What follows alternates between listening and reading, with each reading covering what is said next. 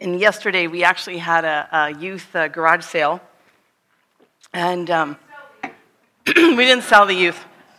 No, we did. But the funny thing is, in a garage sale, we all donated stuff that can be sold for the youth ministry and for their different things that they do. And I think those of us that donated, like Sherry said, she brought 4 boxes. She went home with 4 boxes. Just how garage sales are. But we traded junk, and hopefully we made some good proceeds for the youth ministry there. So I'm Pastor Marilyn. I have the privilege of preaching the word with us this morning, and it's always an honor for me to do so. Last weekend, I was speaking at the women's retreat in Silver Spur, and since Cecile was the only one that went with me, I figured it was okay to give one of the messages that I gave there here. So whether you wanted to hear it or not, you're going to get it today, okay? So the theme of the women's retreat last weekend was steadfast. It's not a warm and fuzzy theme by any means. It implies the need to persevere, right? It implies a crisis. It implies a struggle. It's not the most warm and fuzzy theme to preach on, but we all can relate to times where we have to be steadfast in some form or another, and we all go through struggles, whether it be internal or external. In fact, the psalmist writes, "When my soul was embittered, when I was pricked in heart." That's why I love the Psalms so much, because the psalmists, they provide for us a rich demonstration of the realness of what it's like to walk with God in faith, and the struggles that we go through, and the need for a steadfast faith, and sometimes how hard it is, and sometimes those valleys of doubt and discouragement that we all go through, those valleys of wondering, where is God in my time of need, and what is happening in my life? And they're not bad times, they're just called being human, and I love the Psalms for that reason. We all go through these valleys when life disappoints, right? When in parenting, when you just don't know if you're doing it right, and you don't feel like you're a good mother or father, or when your children aren't turning out the way you thought, and you thought you did everything you were supposed to, and you start to blame yourself and shame yourself. And for finances, when your retirement next year is not what you thought it would be, and you're wondering how you're going to make it.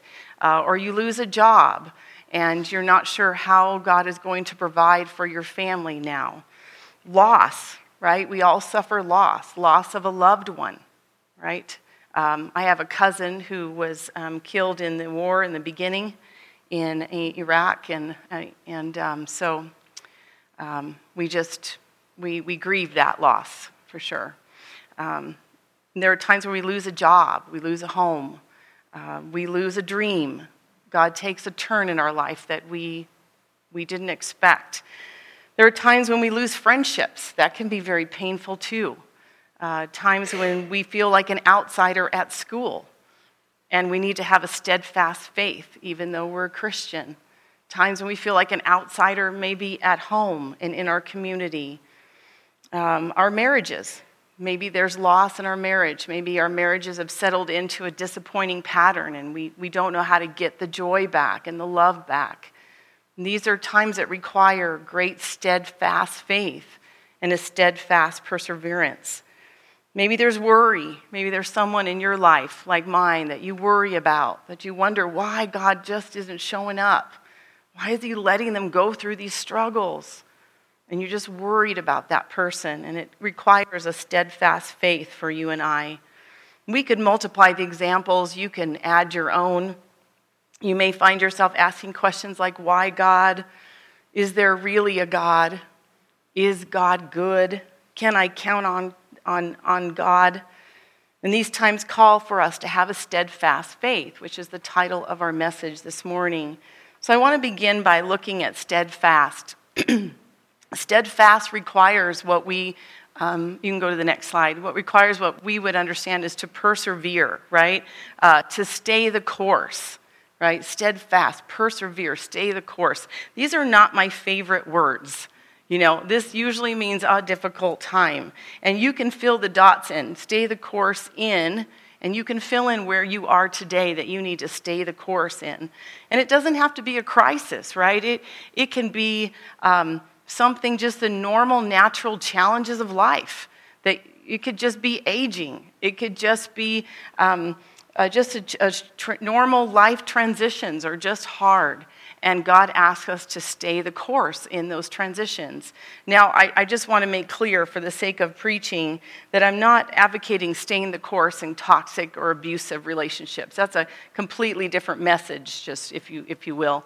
What I'm talking about is just staying the course in your normal and natural life challenges that life just brings all of us. For life's typical challenges, God says, and we can go to the next slide. Sorry, there should be one before that. If not, I'll just read it. For life's typical challenges, God says, by your patient endurance, you will gain your souls. By your patient endurance, you will gain your souls. What does God mean by that, right? How do we gain our souls by our patient endurance? Like, wait, I thought we gain our souls by faith in Christ, right? So we have to understand what is he talking about when God speaks to us about persevering and being steadfast in faith. And we have some common misdemeanors, if you will, misnomers about reflections about perseverance, character, faith that are misconceptions. We have some common misunderstandings, and that is one, when we suffer or go through hard times, we have two choices: quit or persevere. Sometimes it feels like that. We live in a culture full of quitters. People quit on their jobs, marriages, kids, teams, churches, etc. If we choose to persevere, it leads to character in our lives. It's the most common common understanding of perseverance. And character can be developed, for it says, and we'll look at this today, that suffering produces character. One person said, but character is not developed overnight. It is a long process of perseverance. It is not something we gain overnight. Another person said, we can teach people skills in a few hours, days, or months, but character development takes years. Parents have said that sports develop character through hard work, patience, discipline, winning, losing, attitude, being perseverant. And it's a proven character that leads to hope, we are told in the scriptures. And then we have the supernatural factor that God is in the life-changing, soul-shaping business, especially when we are struggling. That's actually the supernatural factor that we're going to look at today, that God is in the life-changing, soul-shaping business, especially when we go through our times of struggle. So this is what the Bible tells us about perseverance, and we'll start with that. Sorry about that. Thank you. Romans 5:3-4 is going to be our main text this morning. We have it on the screen for you. Not only so, but we also glory in our sufferings, which, by the way, that's a whole nother level of spiritual maturity, right? We're going to look at why Paul says that today, because when I first read this, and even continued to look at it until I dug in deep for this study, I had no idea how and why Paul would rejoice in suffering, to be honest, right? Because we know that suffering produces perseverance, character, and character, hope. Well, to be honest with you, sometimes the character and the perseverance and the hope, to me, are just not quite worth the level of suffering that I go through. Right? If we're just honest, sometimes we're like, it's okay, I'll go without that character, thank you very much. Like, I'm good. I think I'm good enough, right? So Paul says this, and we don't quite understand what he's saying. And so we start by asking two important questions this morning, and that is this: how do we persevere in our trials so that our perseverance, right, leads to character and character hope? How do we do that? If this is worthy of the suffering, how do we do that? And then the second question we'll look at today is, how do we experience peace and hope in the midst of disappointment and struggles so that our suffering produces these good things, right? And so to answer those very honest, important questions, we have to look at two important truths. And the first one is this: we must understand whose character is proven in our perseverance. This is a very big deal, because if we don't understand this, we might just say, I pass, Lord.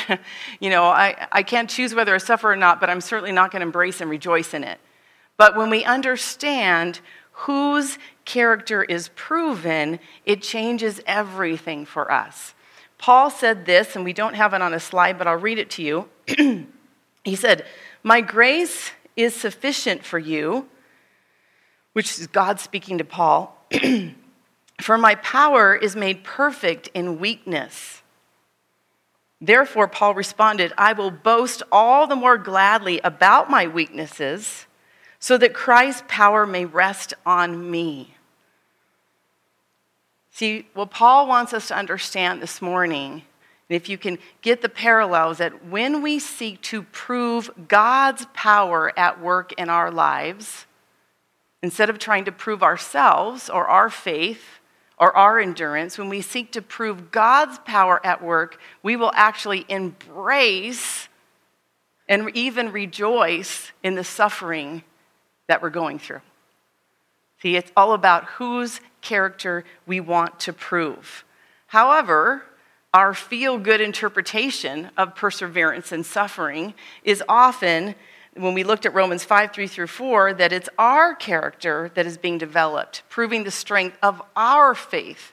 And quite frankly, the suffering can be so intense sometimes that that's just not worth it to us, unless we understand that as we persevere in faith, our faith typically gets stronger, but while the tribulations can lead us to strengthen our faith and character, perseverance proves God's character in us.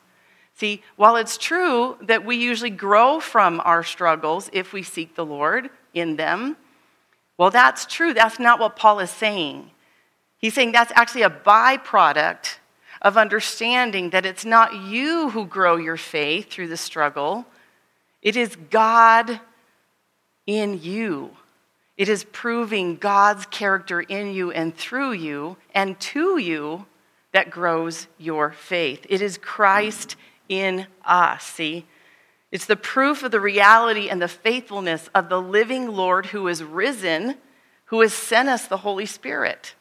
And that as we're able to persevere because of God's character being proven in us through difficult times, Christ is proven as the risen Lord who has sent the Holy Spirit into our hearts.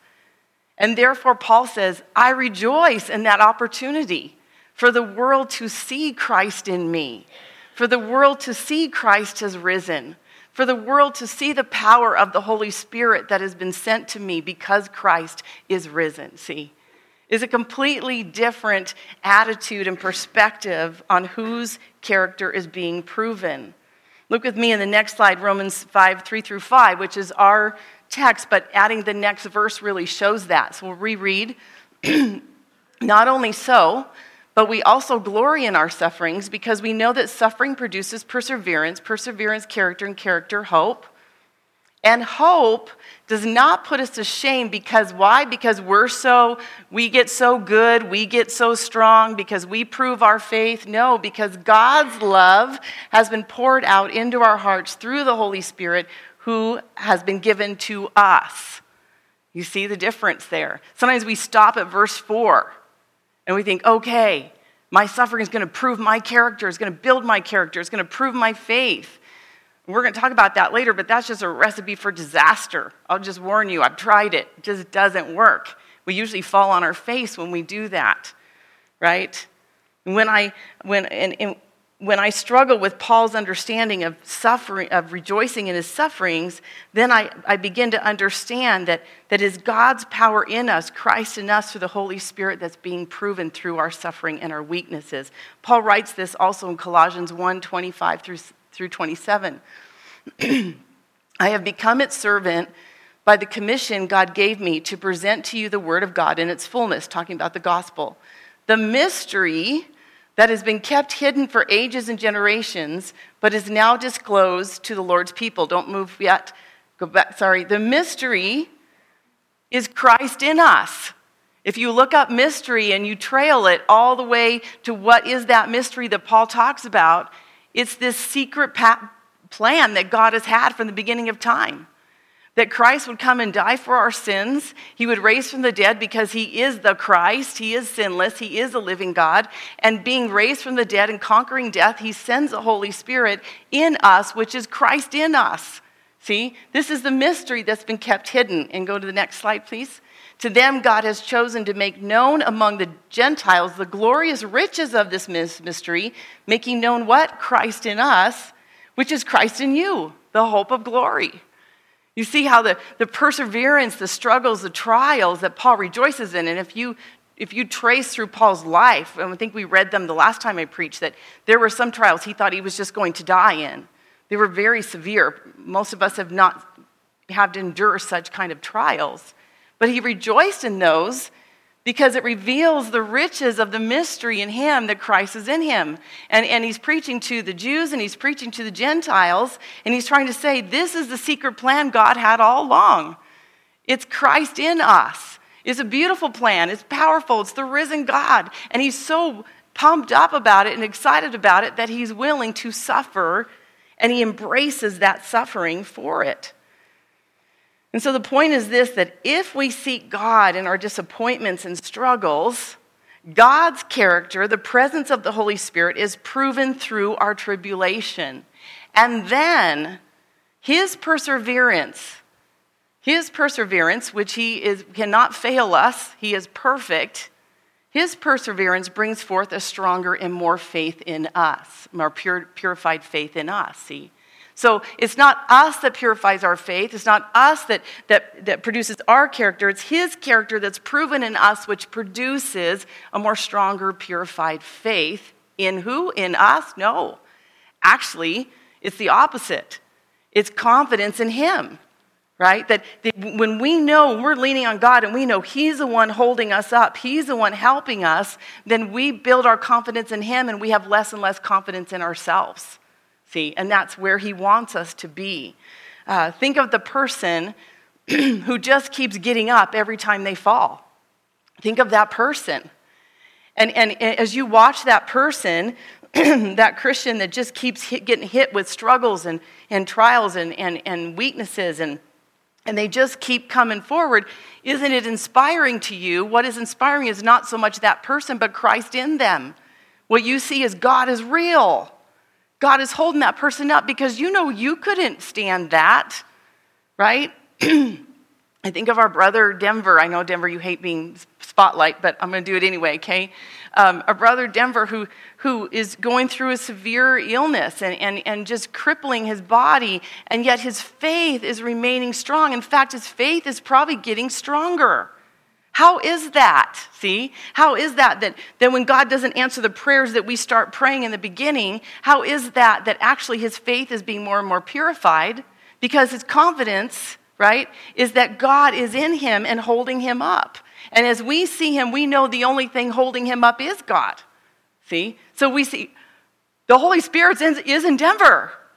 Because without the Holy Spirit, who knows where his hope and his peace would be, see? So it's a beautiful thing where we see this in other people, and people love seeing Jesus alive and at work in and through others. See? And by the way, this also goes for unanswered prayers. So I remember there was a time in our lives where we were going through a lot. We were losing businesses and houses, and children were going haywire, and there wasn't a lot going well in our lives. Except for God was just opening up more and more and more ministry to us, which doesn't really make sense if you think that you only get to do ministry if you have it all together, right? If you've earned it and put yourself all together. And yet what God was doing is he wasn't answering our prayers because he was stripping us away of all the things that we were so attached to that was keeping us from moving forward in ministry. I had a cousin come up who was not a believer at the time, by the way, who came up and just knew everything we were going through, also saw all the good stuff happening, Mike being invited into missions, me starting to go to seminary and work at a local church for the first time, and God was just opening up these dreams of ours that we didn't know he'd ever open up. You know, we were losing a lot at the same time, but she said, you guys are the power of unanswered prayer. That's what she said. So what she's saying is, God's at work in your life. It may not be, I even know, it may not be probably what you're praying for, but I see God. And then later on, she started her own journey into being saved, into walking towards Christ, saying, I want what they have. I want this redeeming God who uses all things for his glory, not mine, to prove himself. And in that glory, it's really good for us. It's an even better blessing than we could bless ourselves. So I want to look with the rest of our teaching time here. How does perseverance actually work? Okay? So perseverance is the capacity to persevere, of course, which in the Greek is a dokimi, is the Greek word. Okay, so we're going to see this in the next few verses, where suffering produces dokimi, perseverance, right? Translated as trial, approval, or demonstration. I want you to understand that. Dokimi, our word for perseverance, or the Greek word for our word perseverance, actually means trial, approval, or demonstration. And we'll look at what is the perseverance demonstrating. What demonstration is important to God in us, you see. And so the process or result or trial that proves approved character, it's proof that what is tested is true. So look with me on this next verse as we'll look at how this is used. 2 Corinthians 8:2. How that in a severe test, dokimi, of affliction, the fullness of joy and their extreme poverty have overflowed in the richness of their generosity. And what I'll cue on the next one. So what Paul is saying here is that in poverty, it's not normal that people give generously. And so the severe test, right, the severe perseverance, the severe demonstration of what? Of Christ in them, see? Christ is being approved in them, demonstrated them, because in their poverty, they're giving generously. He's saying that just really doesn't usually happen. It's a proof that God is proving his character in them. Next slide. For this reason, I also wrote you to discover whether you could stand the test, dokimi, in everything you are obedient. And so there's an obedience in here, right? They're saying the demonstration, the test, shows that you can only be obedient if Christ is in you. It shows that, see? Your obedience is not what proves your character. Obedience is an outflow that proves Christ in you. Next slide. 2 Corinthians 9:13, by their approval, dokimis, of this service, they glorify God for your obedience, stemming from your confession in the gospel of Christ and for the generosity of your partnership with them and with everyone. And what he's saying here is that being invested in the church, being invested in the gospel, does not prove your character. Does not. In my younger years with the Lord, I've been walking with the Lord probably about 33 years now. I remember I'd go through a hard time, and this was my attitude. It wasn't so good. I'm just going to warn you, okay? So my attitude was, okay, Lord, well, you can be unfaithful to me, but I'll prove that I'm faithful to you. Yeah, it didn't go so well, right? But I still thought that I was proving my faith, see, by being committed to the church and the gospel and partnering in the gospel. What Paul is saying that no, that actually it's a demonstration of Christ that you are committed to the church. You are committed in the gospel. See, I think of everyone that has just committed themselves, especially over this last year and a half as we've gone through transitions in this church. I think of people that just stepped in where there was need in children's ministry and in small groups and in every little thing that we did to keep the ministry calendar going, to keep Mexico happening, to keep VBS happening, to keep our children being taught and ministered to. When we went through a trial, what was demonstrated is that Christ is in us. That Christ will not let his church fail, see? And I think that Paul would say the same thing to us. Your demonstration, your partnership in the gospel demonstrates that Christ is really in you. And then the next one, since you seek proof, demonstration that Christ is speaking through me, so he's actually speaking to the Bereans at this point, which is a good thing. He's honoring them. He's saying, in teachers, since you're not just bedazzled by me, since you're actually looking to see if Christ is demonstrated in me, he says he is not weak towards you, but powerful among you. See, the beautiful thing is that the Bereans were looking for proof that Christ is in Paul, They weren't looking just to be impressed by Paul's speaking, impressed by Paul's knowledge. They weren't just looking for a pastor or a preacher to just impress them.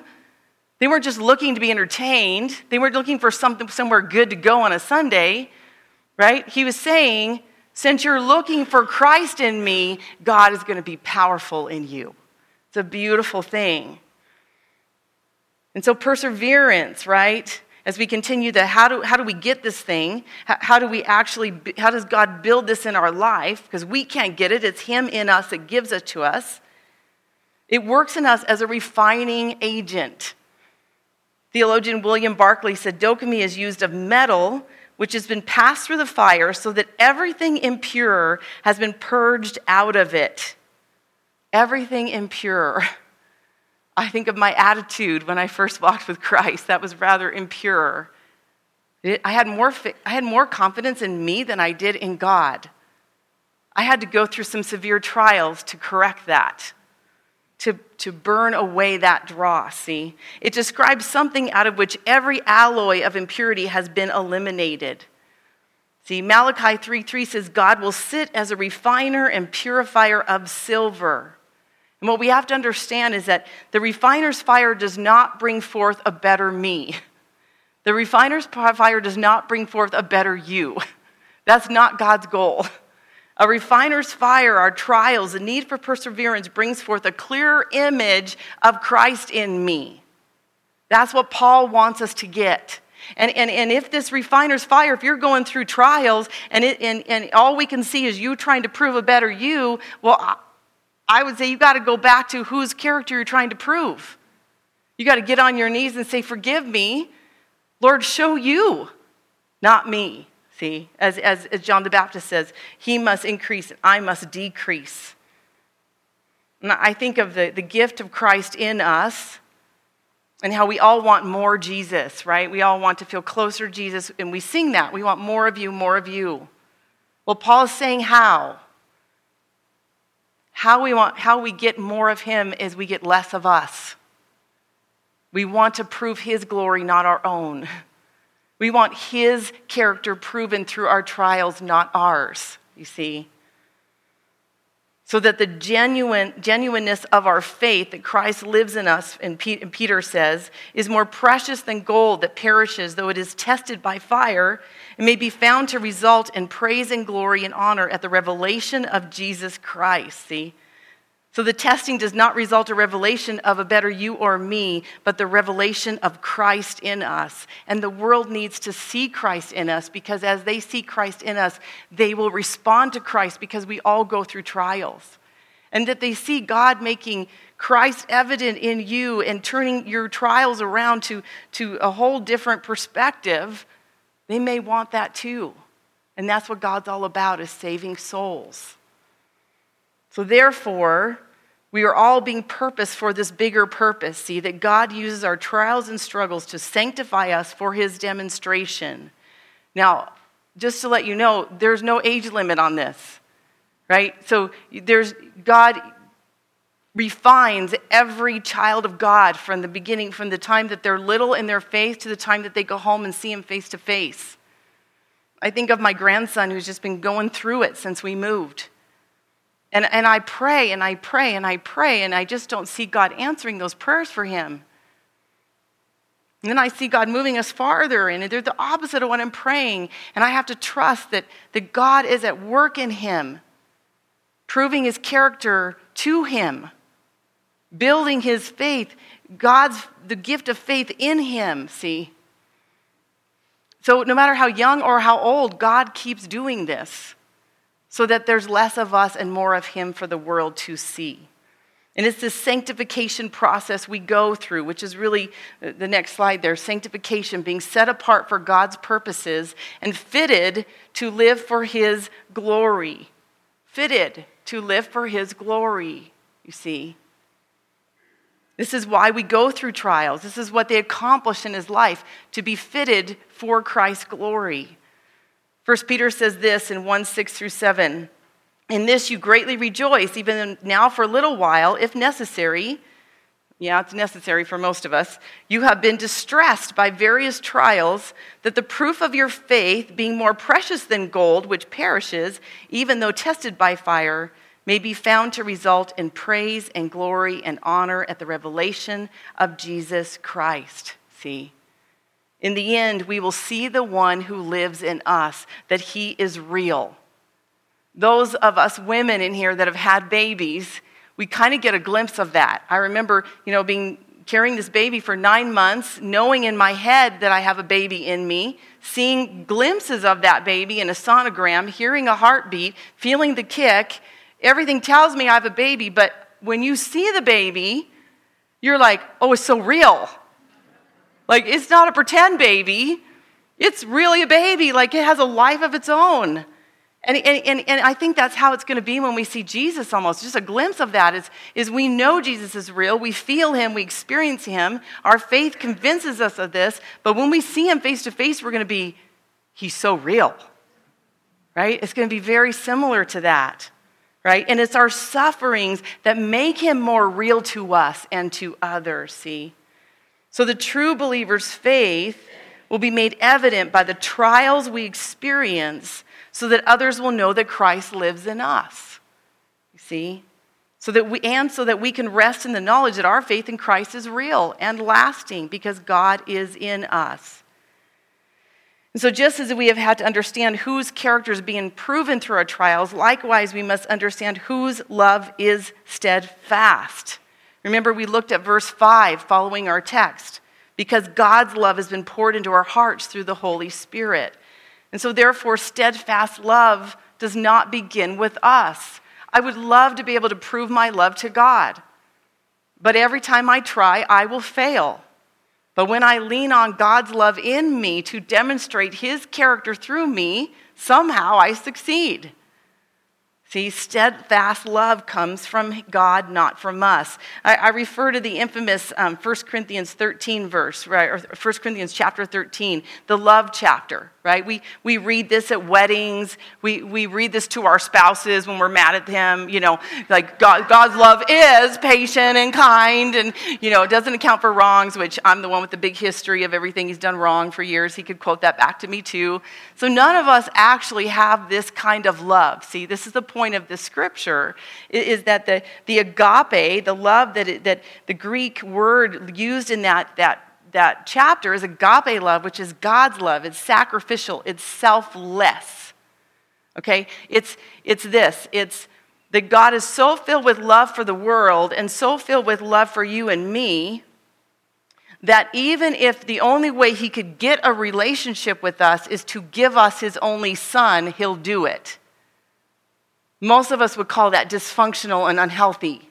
If you had someone in your life that would only have a relationship with you because you gave them something, you would be, forget it.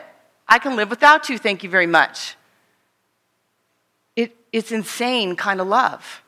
That's the sacrificial love, see? That God's love loves us so much that even though he had to give everything he had to get our love, he was willing to do it. And so the agape is that God's love is, right? So I'll read I'll just read it to you. 1 Corinthians 13, 4 through 8. How we usually read it, love is, but the actual translation would be this. God's love is patient. God's love is kind. It does not envy. It does not boast. God's love is not proud. God's love is not rude. God's love is not self-seeking. It is not easily angered. God's love keeps no record of wrongs. God's love does not delight in evil, but rejoices with the truth. God's love always protects, always trusts, always hopes, always perseveres. God's love never fails. This is the God that is in you and I. This is the God whose character is being proven through our trials and whose steadfast love helps us to love God through our trials. John explains it this way in 1 John 4, 8 through 10. Whoever does not love does not know God, because God is love. This is how God showed his love among us. He sent his one and only Son into the world that we might live through him. This is love. Not that we loved God, but that he loved us and sent his Son as an atoning sacrifice, you see. That because God is love, God acts with love toward an undeserving world to save us from our sins and reconcile us into a relationship with himself. And therefore, salvation is based only on God's love. And so, it's not our love that is steadfast, but God's love in us that makes us steadfast in faith, helps us to persevere in trials, and results in character, his character being proven, and brings us hope and peace. But it all begins with receiving God's love.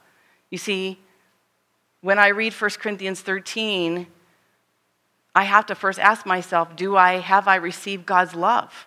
Because I can't be that kind of patient and kind and pure and keeping a record of wrongs. And I can't do that. I can't be that selfless unless I have God's love in me.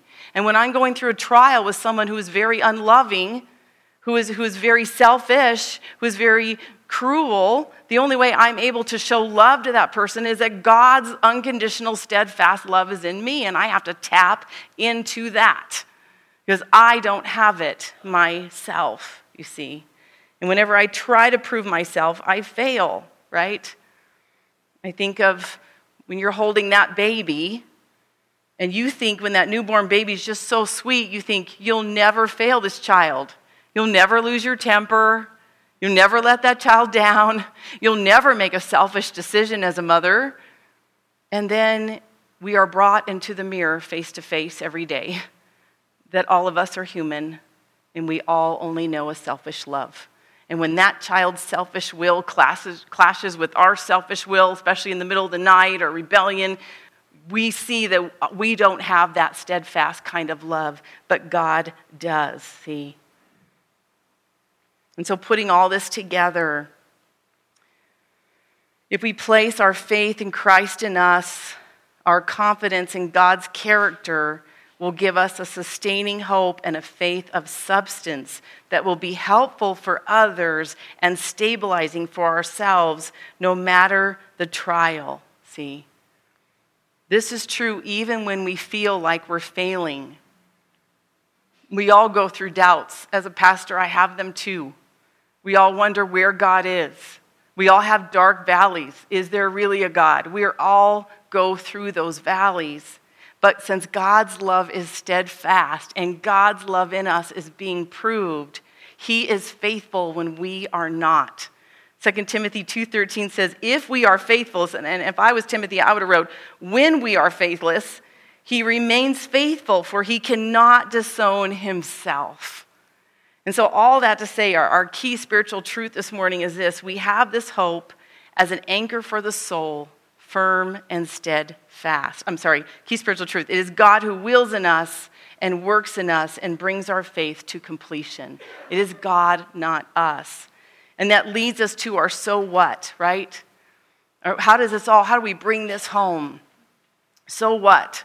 Have faith in Christ.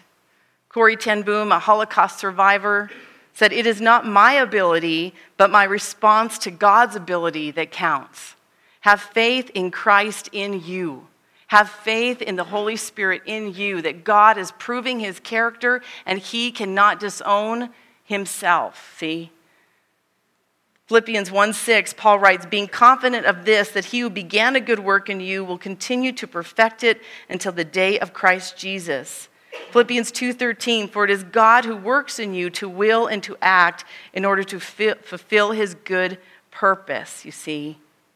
And so God wants to bring you and I to a place where we cannot fix ourselves, because his desire is for a relationship with each of us and to free us from the self-deception that we can do it on our own.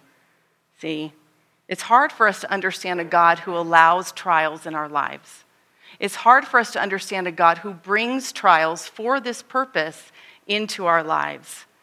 The saying, God won't give you more than you can handle, that's just not true. It should actually say, God won't give you more than you and him, he in you can handle. God won't give you more than he can handle in you, because he wants us to rely on him. It's hard for us not to be able to be self-sufficient, see? Everything in our culture says, grow up, be self-sufficient, succeed, impressed, demonstrate yourself, prove your self-reliance, your independence, your performance. And God knows this will only keep us far from him, because a self-sufficient person does not need God. They don't think they need God. See, that's the deception they're in. And all of us, at the very least, we all of us are going to die. And we all going to need God at that moment to usher us into a life with him. And even more than that, God wants to have a beautiful relationship with us now. And he wants to be our strength, and he wants to be our joy and our hope and our peace and our confidence. And quite honestly, I don't know how people go through trials without that confidence. Because I wouldn't have that confidence in me or this world. But my peace and my confidence is in him. And he wants us to get to that solid place so that we can worship God unconditionally. See, God is looking for worshipers who will worship him no matter what. Right? There's a solid place we get to in our lives when we can worship him in the hard times and the good times, because he is God. Whether or not he is doing or isn't doing something in my life, whether or not I can see it or not, he is worthy to be worshiped. And God wants us there not because he's selfish or proud, but because that's a good place for us. Because we become what we behold, see? We become what we behold. Think of all the celebrity and pop music worship. What happens to our culture? It becomes what it worships. Worship was created for us to become like Jesus, to be freed from this selfish stuff, to become more and more like him, you see? And so as we learn to unconditionally worship him, no matter what's going on in our lives, and put our confidence in him, he gets us through those dark times. And when people see us worshiping the Lord, when everything is going south, God touches something in them. And they're like, I want that peace too. I want that foundation, because my life isn't so perfect either, you see. And so our closing comfort is this, that the image of the Holy Spirit giving to us, this purifying agent in us, right? The image of the Holy Spirit in the Bible is usually fire. We see it in the burning bush, the fire by night. And it always reveals who? God to the person. And God is in the business of revealing himself to you and I, especially through our trials. See, because he wants us to know him. But he's not like a forest fire. He's not an incinerator. He does not completely destroy. God, the Holy Spirit, is a refiner's fire. See, there's a big difference. Some of us are afraid to really trust in him, to give our lives fully to him, because we've only been around forest fires. And we've only had love from people that destroy, maybe.